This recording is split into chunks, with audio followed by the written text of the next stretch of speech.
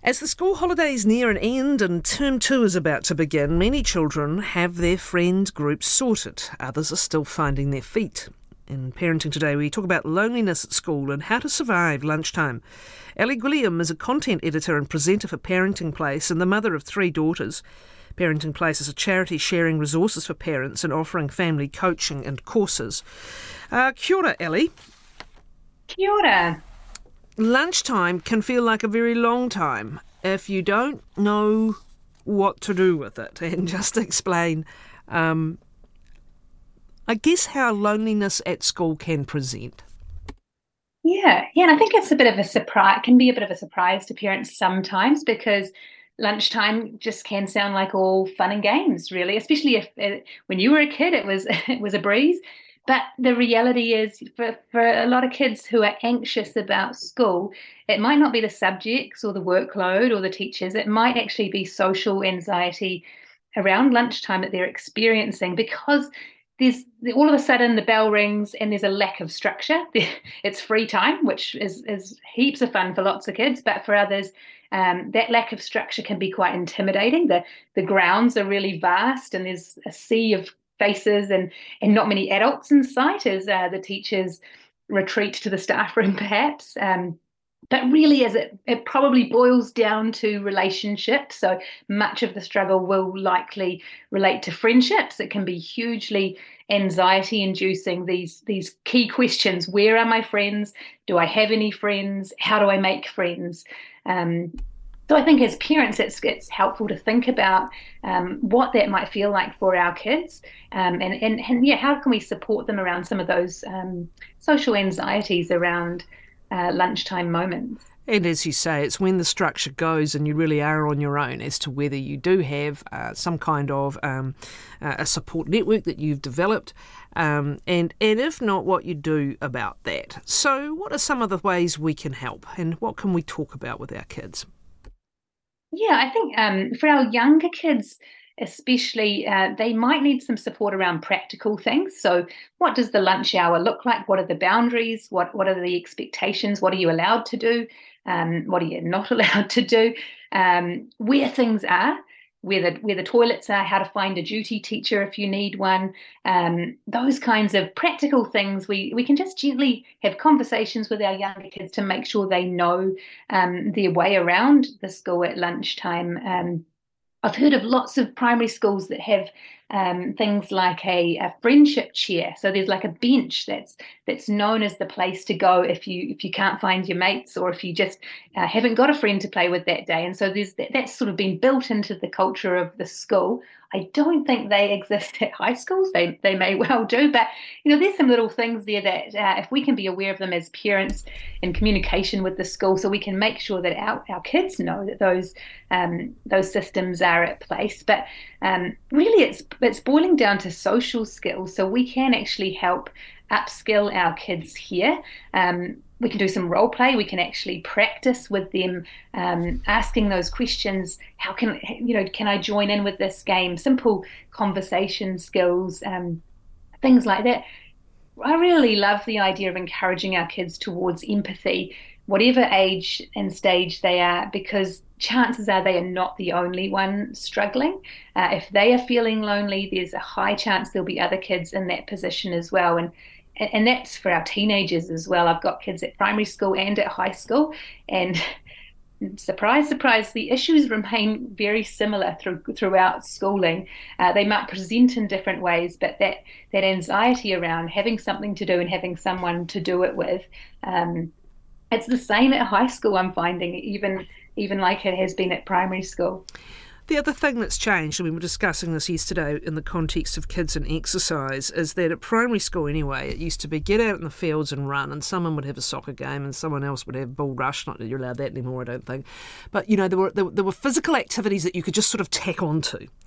Now one suspects there's a good deal more time spent on devices, potentially, as is the case. And devices can be two things. They can be isolating, and they can also be a cover for you, can't they? Yeah. I'm here doing something, stay away. Is that an issue as well, that children will sometimes perhaps Well, I suppose you could have sat down with a good book by yourself once upon a time, couldn't you? That there's, again, less structure, perhaps, in terms of being able to just tack on to what others are doing and become part of what others are doing? Yeah, I think so. I mean, you can see at high schools groups of teens sitting together, but all on their screens, on their phones. So they're not actually connecting, they're not actually relating to one another. And I think this is where we just some gentle encouragement around social skills will benefit our young people. I mean, I've noticed on their phones the way my daughters communicate. There's very little pleasantries. So, you get straight to the point in a text message, but I'm concerned that they're losing that ability to just strike up a conversation. Hey, how are you? How's it going? How was your weekend? And have that back and forth conversation skills happening, that we actually really need. They're very helpful to have those social skills on board. So it is a bit of an issue, I think, for our older kids if they're just going to the screens, the phones for to get through that lunchtime hour, get through that downtime. You raised such an important point, Ellie. There was a really interesting article just in the last couple of days about, I think it might have been in this week's New Zealand Listener, about the different kinds of interactions humans need to have. And you might have very deep conversations, very personal conversations, vulnerable conversations with people closest to you. But actually a whole range of different types of interactions are really important to well-being. And children need to learn to talk to strangers. They need to learn some courtesy and acknowledgement to the person sitting next to them on the bus, say, or to the person at the local dairy. But they also need to learn how to have conversations about very little with someone they don't know very well. Can we help teach them some opening? And the other thing this article said is to open a conversation, you're inviting the other person's opinion rather than putting out your own. Can we actually help them with some conversation skills that are going to be well received by the other party? Yeah, we absolutely can. And role play is a great parenting tool to just actually practice this back and forth with our kids, give them that opportunity to practice. And it can sound a bit weird and it can sound a bit clunky, but I know for parents that they have tried it. It really works in helping our kids, just have some experience of that back and forth conversation. And so we can talk to them about, hey, what would you do if you saw some kids playing a game and you wanted to join in? Let's have a go at how that might sound and actually practice that. Can I play? Can I join in? And conversely, if they were being asked that question themselves, how do they have an inclusive response? Practicing saying things like, "Sure, you can play," or if the team is full or the game is nearly right finishing, or if it's a trickier way to include someone, what else could you say? Oh, this team's full, but let's see if we can start another round or something like that. Actually practicing those things with our kids sounds a bit weird, but can be a really great way to upskill them and prepare them for those moments. And our teenagers are going to probably have different looking moments or different sounding moments with those interactions. As you say, you brought up sitting on the bus next to someone. I know for a fact that my girls really struggle to know what to say when they sit next to someone on their school bus route, and it can be really surprising. But I think we have to face facts. They're not getting as much experience at that because they've got phones, they've got the ability to communicate via text. Do I really need to use words anymore? We just need to encourage them. Yeah, that's going to be really helpful for isolation and loneliness at school, but also for life. Another truism is that if you are someone who makes other people feel good in your opening interaction with them, it almost makes you a magnet, right? That kids who are good at this seem to just collect friends and build networks, and kids who are perhaps a bit too shy or aren't confident in doing so find that much more difficult. So if you can help with that skill of them making someone else feel good, there's a reverse effect that tends to come their way. You mentioned that for young children, the food in the lunchbox can make or break a good lunch hour. And how so? Yeah, it's a delicate balance. Too much food, and they may not have time to eat it all and then miss out on where their friends have headed off to. Some schools have policies where they're checking in them on the lunch boxes. Have you eaten your lunch? And actually monitoring that before kids can be released to play. I know that was an issue for my girls when they were younger. and they missed out on what everyone else was doing because lunch was too tricky to eat, or the other option, you haven't got enough food. Yeah, I think also what food we're putting in our the kids' lunches. I remember if you got the sandwich order wrong as a parent, that could really that could really ruin a kid's day. But obviously, we can invite them into the whole process of making lunches. Maybe they could start making lunches themselves with your help and with your guidance, so they can get their favorite sandwich in there or whatever it is. But it's those little things that I think we can forget as parents can really be a big deal when you're a kid at school and you've got this ominous hour in front of you to navigate by yourself, and socially it can be awkward, but yeah, practical things as well. With older kids who are struggling, and it's hard not to mention bullying in this context as well, because unfortunately this is an opportunity. There are endless opportunities via their devices these days, but it's an opportunity for the power battles to play out, right? And if you're worried about your teens, say at high school, and how things are or aren't going with friendship groups or not having one, how and when do you get into that conversation?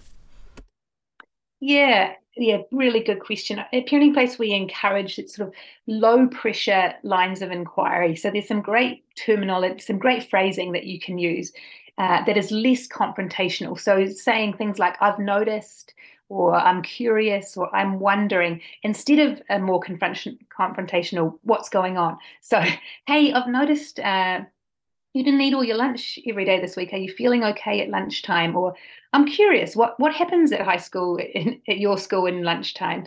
What do kids get up to? Or, I'm wondering if you're feeling a bit nervous about where your friends are at after their classes. Those kinds of lines of inquiry, a gentle, no pressure conversation starter, rather than coming in with a, hey, what's going on? I'm really worried about you kind of thing. Being aware that so much communication from our kids happens without words. So it may be in their behavior that's something that we're noticing, increased anxiety or moodiness or avoidance. The key with anything in parenting is to stay curious. So be curious as to what's going on beneath the surface of that behavior.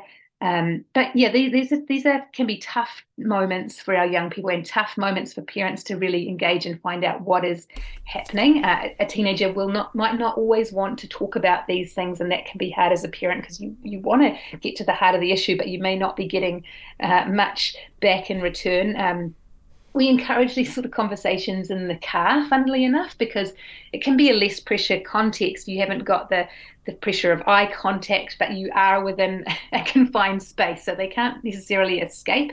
But there's not that pressure of sitting down for a face-to-face lecture, and just keeping in mind that sort of low pressure, throwing some things out there, seeing what comes back. We talk about how talking to teenagers can be a bit like playing tennis. You sort of serve the ball, you serve something out there, and sometimes it's returned, and you have a nice rally back and forth in terms of conversation. But other times it's not, and that's okay. We don't always feel like talking all the time, but just an encouragement for parents to keep throwing the ball out there. So to keep serving, to keep asking some questions, to keep expressing curiosity, to keep pursuing that connection.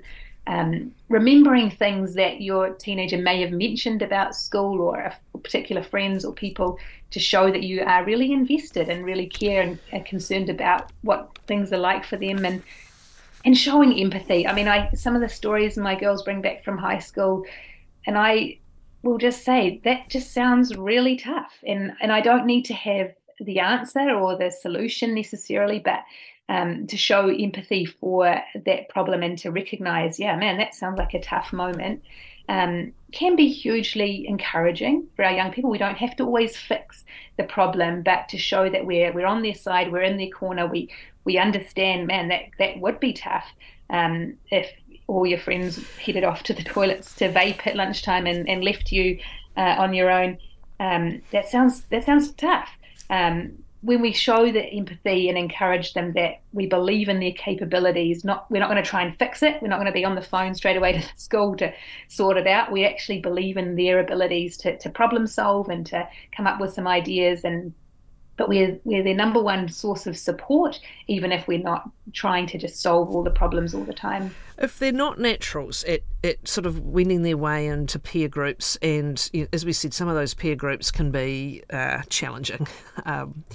Most schools at high school will still have various structured activities at lunchtime, right? And, can that provide a value? Because if someone else has turned up to go to this event or this rehearsal or be on to this club, they're there for a purpose, and it does provide that little bit of scaffolding, that little bit of structure that might just help a kid get started, right? Yeah, absolutely. And I think our teens need gentle reminders that these things are happening, and we're not lecturing them and telling them, hey, you should go to this, but we're just keeping it in conversation. I'm curious. I wonder how that club is going, or I wonder if you could go to that practice at lunchtime, or I wonder if you could head to the tech rooms and finish your project at lunchtime.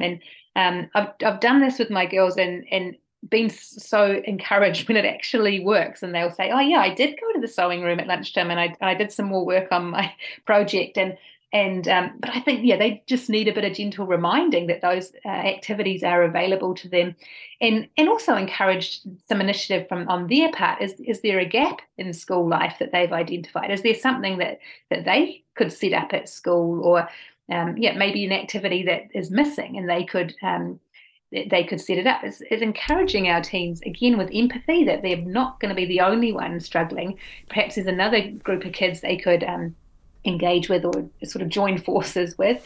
And also, encouraging that sense of agency and initiative in our teens, that you could set something up that's within your capabilities to talk to a teacher and maybe get something going yourself. Yeah, thanks very much, Ellie Gwilliam of The Parenting Place.